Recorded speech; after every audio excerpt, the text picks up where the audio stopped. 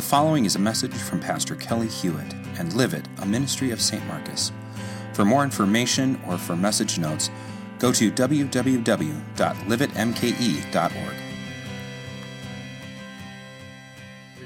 This entire series that we're going through is one that is very specifically aimed for those who are Christians. There are times that we have teaching series that aim at how does the Scripture apply to those who are Christians, and then how do we help others understand it. But as we take a look at the series that we're going through right now of baggage, we're really looking through it very closely through the lens of one who is a Christian, one who believes in Jesus, but through the lens that Satan uses some of these things. And so as you're filling in the blanks, you may have your bulletin open, and you're going to fill in that first blank. As we talk about what is baggage, we're talking about baggage is the lie. Go ahead and put it up there. Baggage is listening to the lies that Satan tells us to snatch us from Jesus. Baggage is listening to the lies. You know, we all hear different things at different times, but when it becomes baggage is when we start picking it up.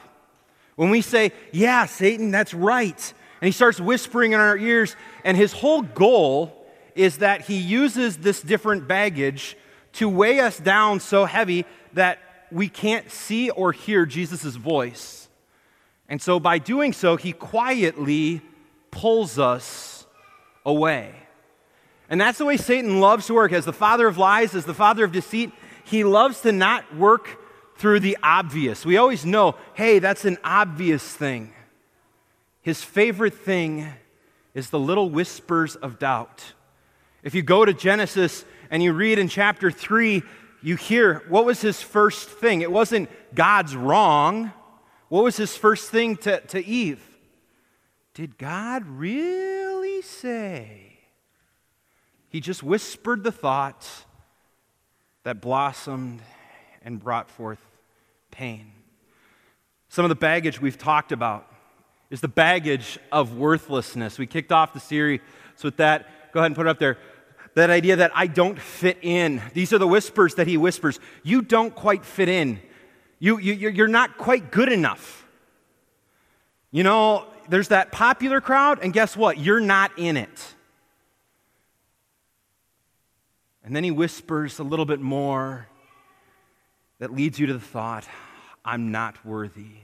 Nobody really cares. It's not anything about me. And so he gets you distracted.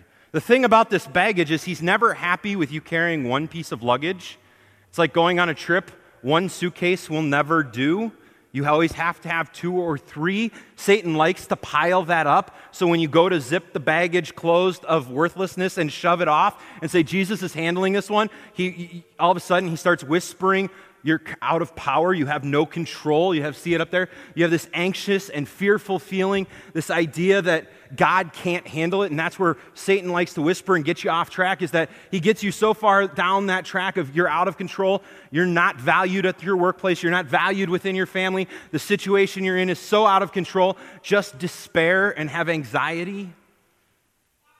And then he gets to this last one that we're talking about tonight. And he likes to just heap these on so that when you get rid of one and you've checked one and you said, God, you're handling this one, it's like Satan just walks in with the next one and starts whispering. And this is the one that, this one underlies most of Satan's ways of dealing with you. Most of his whispers, no one cares. No one cares about you. You think you're important, just realize no one cares.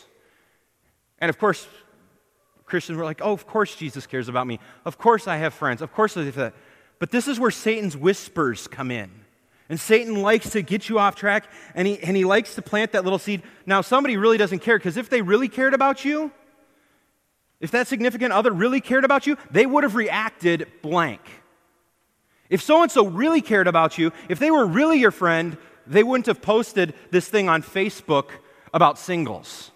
When in reality, they weren't thinking anything about you. But that's the whisper Satan has in your ear. And his whispers that no one cares leads you to isolation. And so this is Satan's favorite game. If I can get you to think that no one cares about you, I can then get you to even question whether God cares. Because if God really cared, this is the lie he tells you. If God really cared about you, you wouldn't be feeling lonely.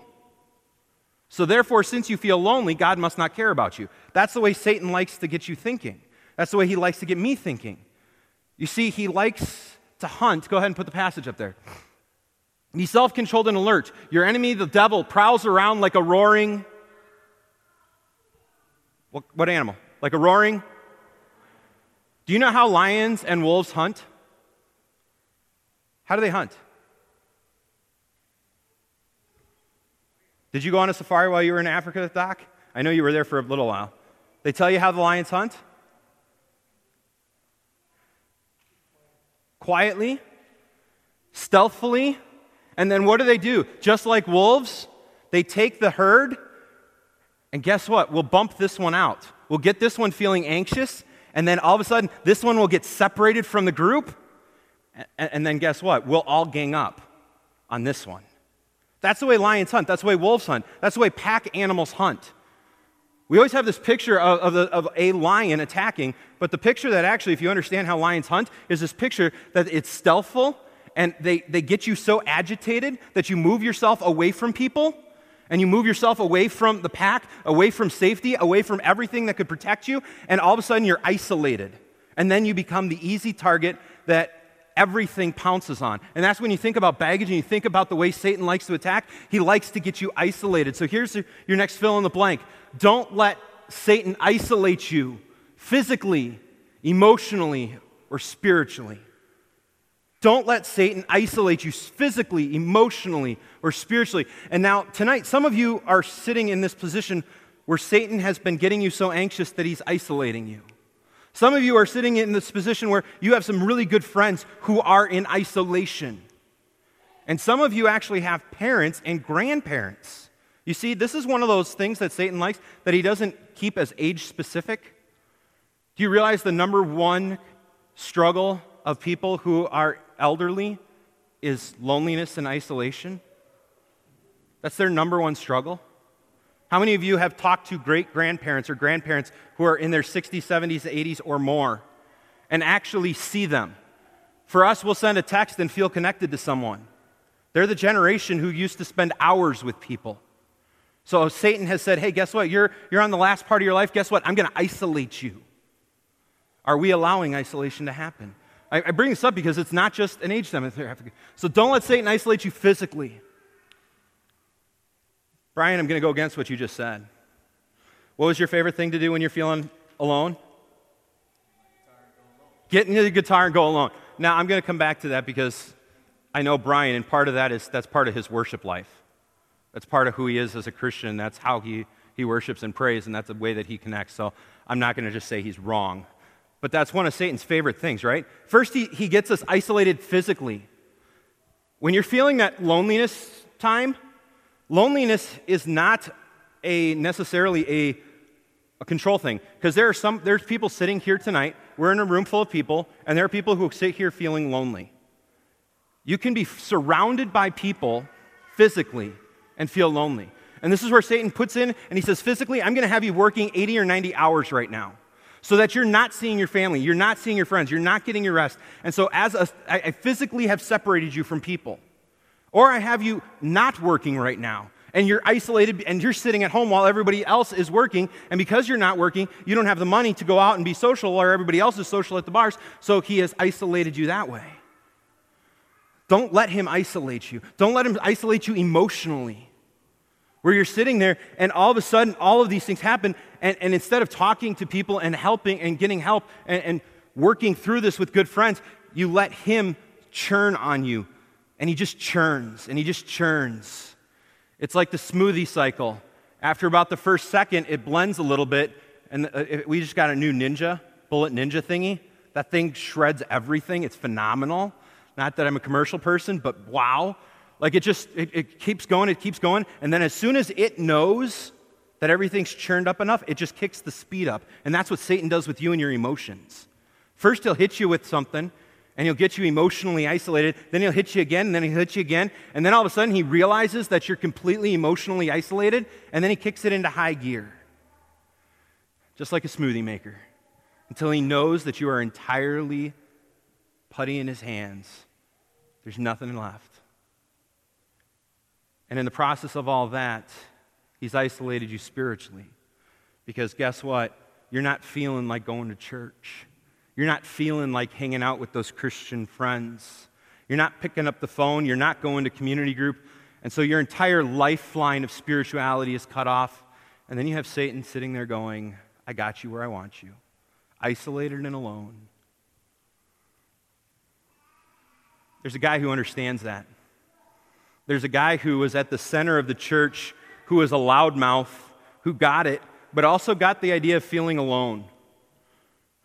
Peter. Some of you know Peter well.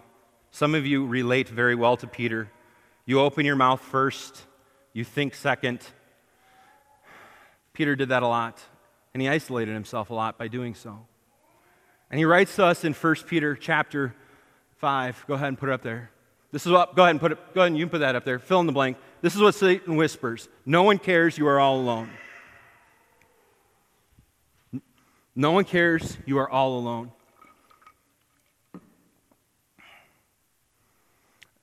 So Peter, understanding that this is where Satan likes to get you, and that's where he's also the one who wrote, hey, watch out for those lions, how Satan acts like a lion.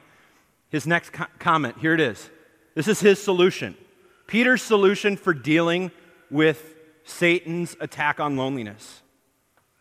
Cast all your anxiety on him because he cares for you. Cast all your anxiety on him because he cares for you. Now, if you're one who's struggled with loneliness, you look at this passage and you go, I know that passage, but I still feel alone. Guess what? I don't think he's listening to my prayers. So you go back to the beginning. I want you have this in your bulletins. I want you to circle the word cast. The word cast there means to hurl, to throw. So think of the javelin. It's the same word that's used of to cast a javelin. To hurl a javelin. Has anybody here a javelin thrower? One person. Awesome. Anybody else try to throw a javelin just out of fun? They're really hard to throw. You think, hey, I can throw this stick. It's like a football. No, they're not. This idea is to use all of your might and to cast it as far away from you as possible. It's a war-type term, to get something emphatically away from you. So he says that's what you're supposed to do to your anxiety and your worry. The problem is Satan likes to say oh yeah, you've cast it away, but he really isn't listening. So that's where Satan comes back and he says, yeah, but that's not, it's like we have a tether on the arrow, or the javelin that we've thrown. We've hurled the anxiety away, and then we like to reel it back in, like a fishing line. But he says, cast it all on him because he cares for you. He cares for you. Go ahead and put it up there. God cares about me. And I'm changing it from you to me, because I want you to say this with me. God cares about me. Say it. God. Now like you mean it. God cares about me. Go back to the passage if you would. This is where Satan's lies like to come in. He says, he cares about you. Cast it all on him because he cares for you. Now, we're going to list a bunch of passages because sometimes we need to have that reminder. That reminder of how does he care about me? How does he love me? Because right now, I'm not feeling loved. Sometimes you have it in a relationship with someone. You can say, that person says, I love you. And you look at that person and say, I don't feel loved right now.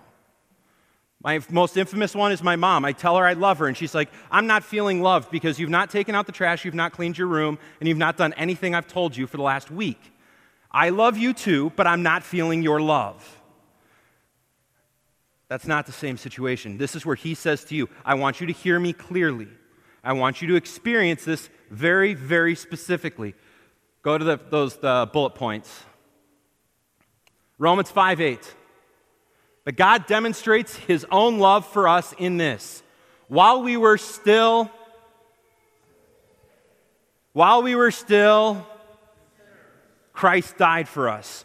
While you were a heaping mass of sin, while you were in the middle of swearing at him and angering him and causing him pain and grief, he says, I love you and I'm going to die for you. He didn't look at you and go, well, someday you'll be good enough that I'll love you. That's not what this says. He says, while you were still sinning, is the way that the Greek reads. While you were still sinning, I died for you. So you're going to want to write these passages down because they're not coming back. So if you want to look these up and have your own reminder this week, Romans 5:8. Go ahead and put the next one up there. For God so loved the world. So here's Christ died for us. For God so loved the world that he gave his only Son, that whoever believes in him shall not perish but have. God cares about. Why does he care about you? Because he sent his Son to die for you. These are such simple truths, right? We all know these answers. But these are the things that, guess what? Satan wants to block you from hearing. When he's got you carrying all this baggage, he gets you so caught up in your anxiety, so caught up in your worry, so caught up in everything, it's like having noise-canceling headphones on that you can't hear Jesus. And so Jesus is telling you very emphatically today, I love you. I care about you. Put the next one up there. Ephesians 2, 1-10. We're not going to put the whole section up there. I want you to just write down the reference. We're going to sing a section of this in a few moments as Koine leads us in objects of wrath. He says, you are dead in your sins and your transgressions. So sins, those things you don't know, the transgressions, that's the big fancy word for I know I'm going to cross the line and sin. I know God says I shouldn't worry, but I'm really worried about X, Y, and Z. That's a fascinating concept, right? We say God says not to worry, but I am. And then we mentally even say that. That's a transgression, to knowingly cross the line. To knowingly cross the line is I know I'm going 65, the government just said I can do 75, but the sign says 65. It's breaking the law, and you knowingly breaking the law to cross 65. That's a transgression. He says, while you were dead in those things, God in his mercy has made you alive in Christ. While you were dead, he has made you alive.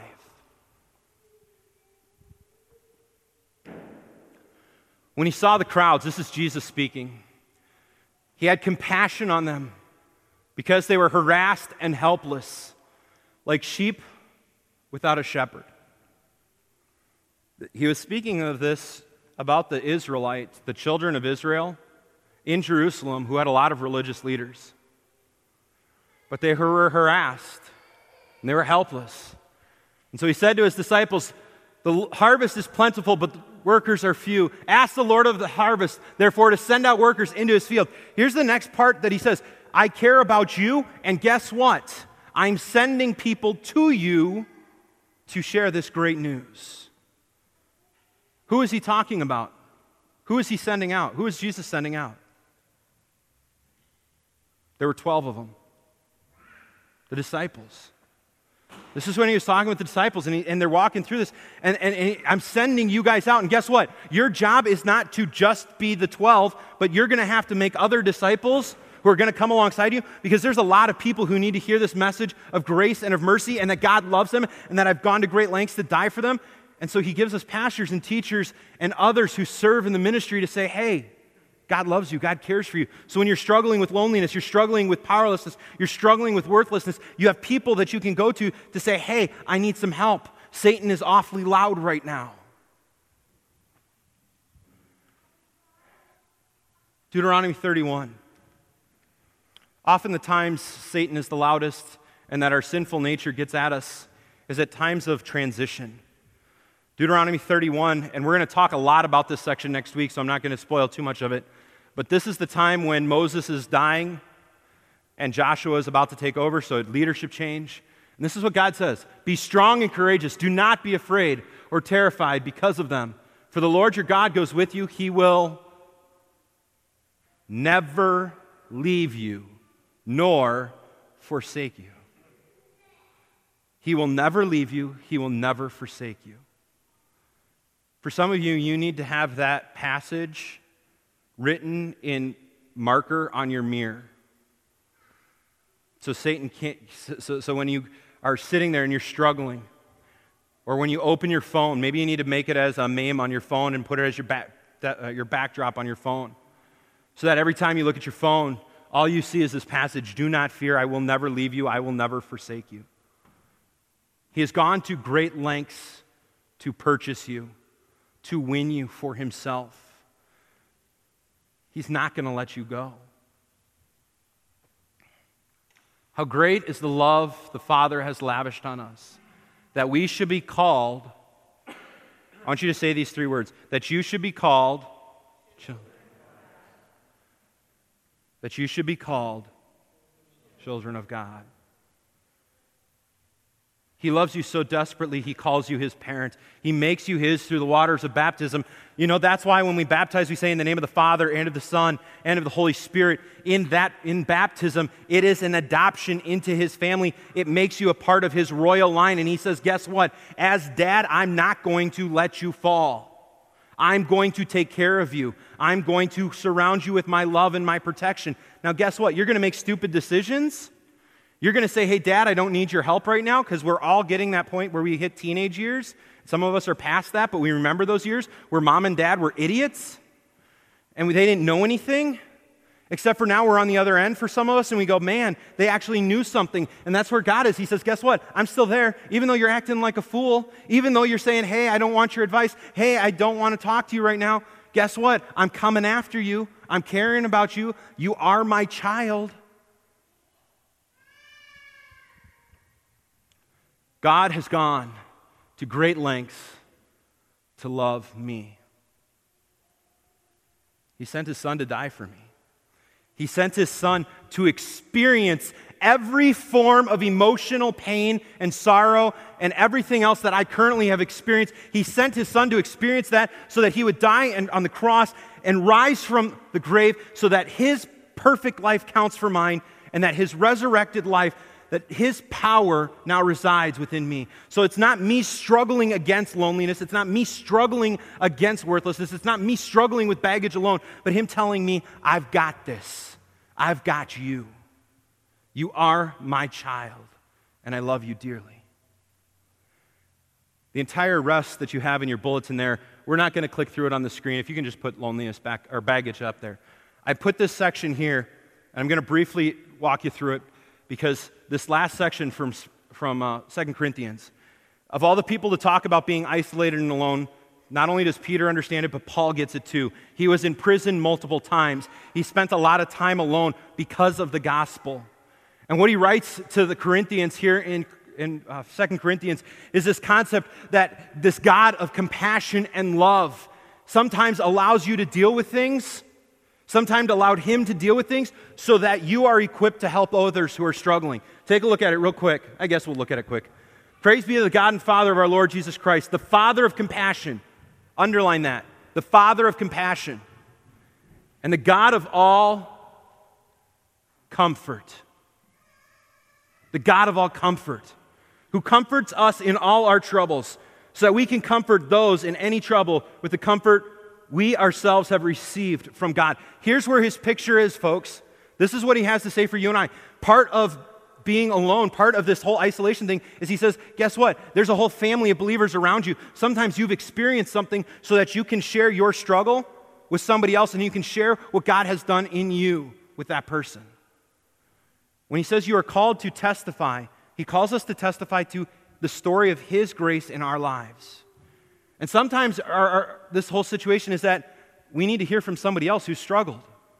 We need to hear how God has graciously brought them through so that we're encouraged, so that we are brought closer to our Father, because guess what? He hasn't left us alone. He's placed us in a community of believers, and guess what? Other people are struggling with things too. For just as the sufferings of Christ flow over into our lives, so also through Christ our comfort overflows. If we are distressed, it is for your comfort and salvation. If we are comforted, it is for your comfort, which produces in you patient endurance of the same sufferings we suffer. God doesn't say we're going to be without suffering. The suffering is to produce patience. And our hope for you is firm. It's not this questionable hope. This is that sure hope that Jesus is going to see us through. And we know that just as you share in our suffering, so also you share in our comfort. Go ahead. We do not want you to be uninformed, brothers, about hardships we suffer in the province of Asia, where we were under great pressure, far beyond our ability to endure. So those of you who are getting to that point where you feel nobody cares, Paul was there. He understands. He's writing as one who says, we endured stuff so far beyond what we thought was possible, so that we despaired even of life. We all think Paul had it easy and that he had this great faith. To say that he despaired of life means he was so overwhelmed that he wasn't suicidal, but he understood heaven was a lot better than what he was experiencing, and he was really struggling. This is a huge confession by Paul. But this happened that we might not rely on ourselves, but on God. But this happened that we might not rely on ourselves. That's the lie Satan likes to whisper.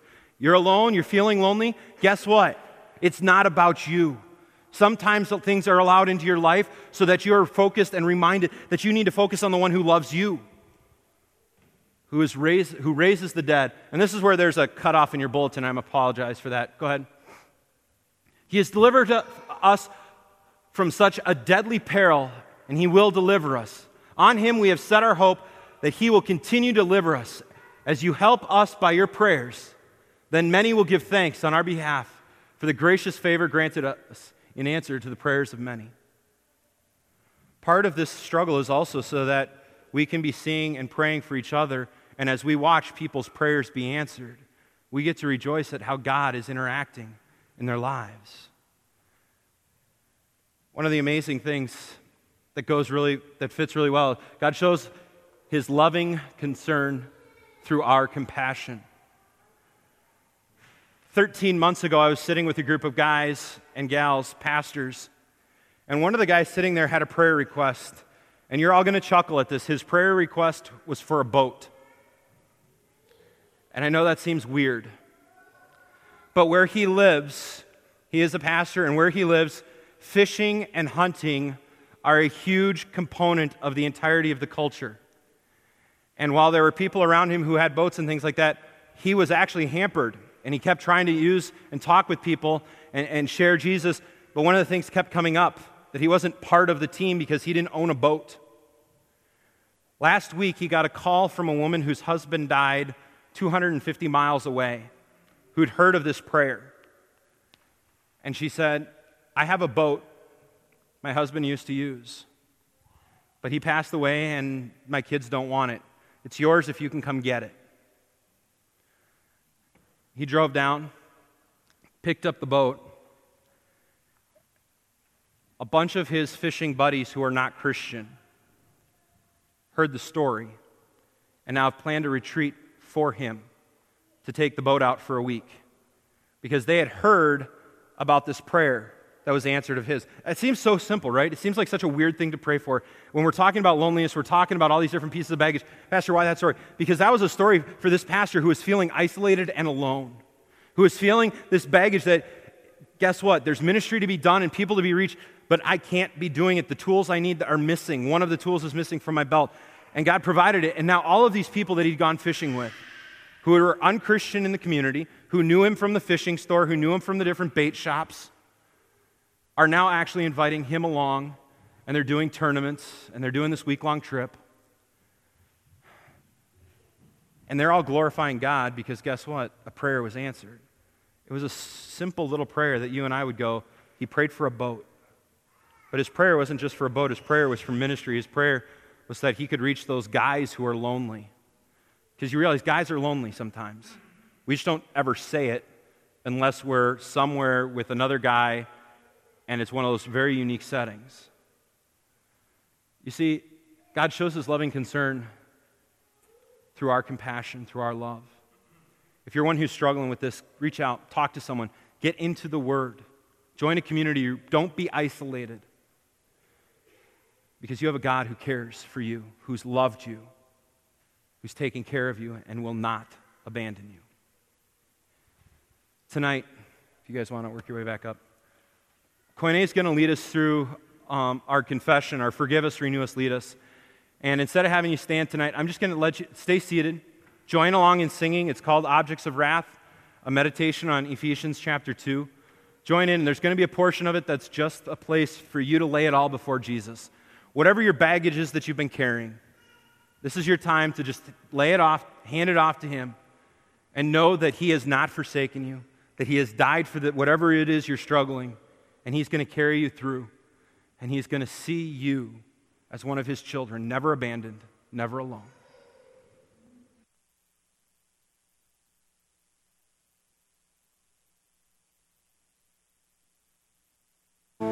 Objects of wrath tied to the world, just like the rest we're spinning.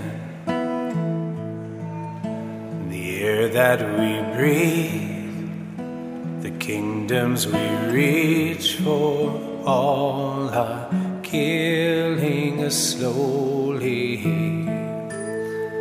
But because of His love, God, who is rich in mercy, made us alive. Though we were dead, in Christ we're alive. It is by grace you have been saved.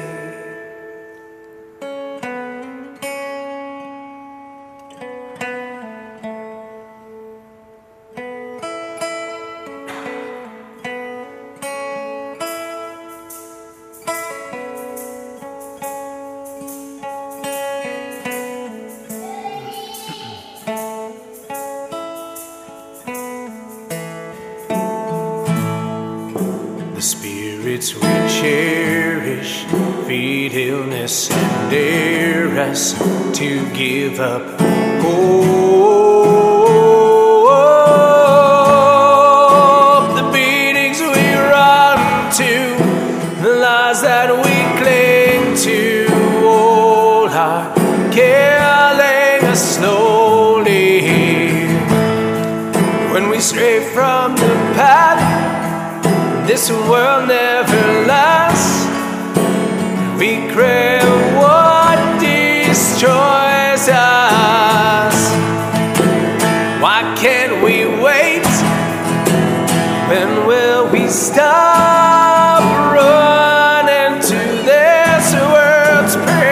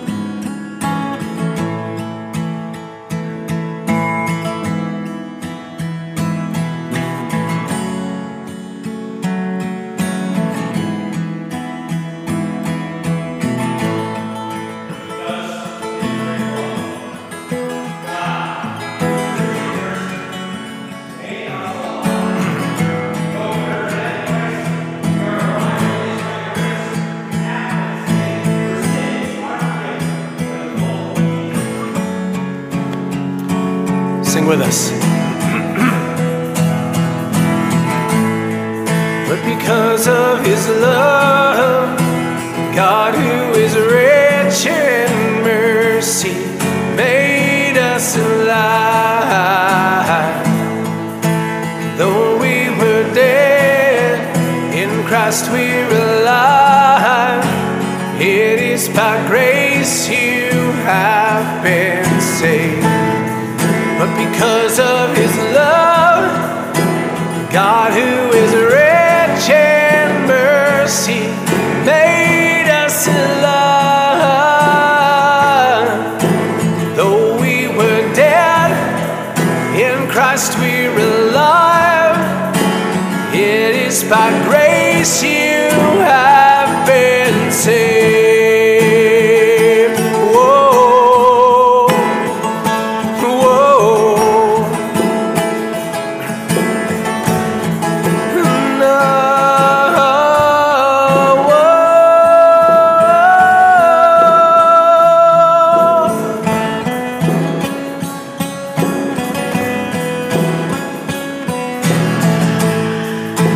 because of his love, God who is rich in mercy made us alive.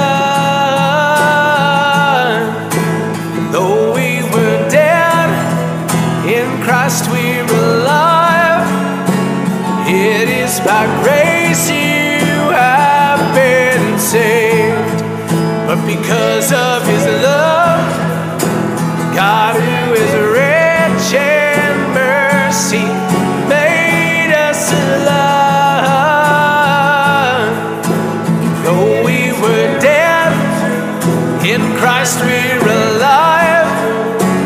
It is by grace you have been saved.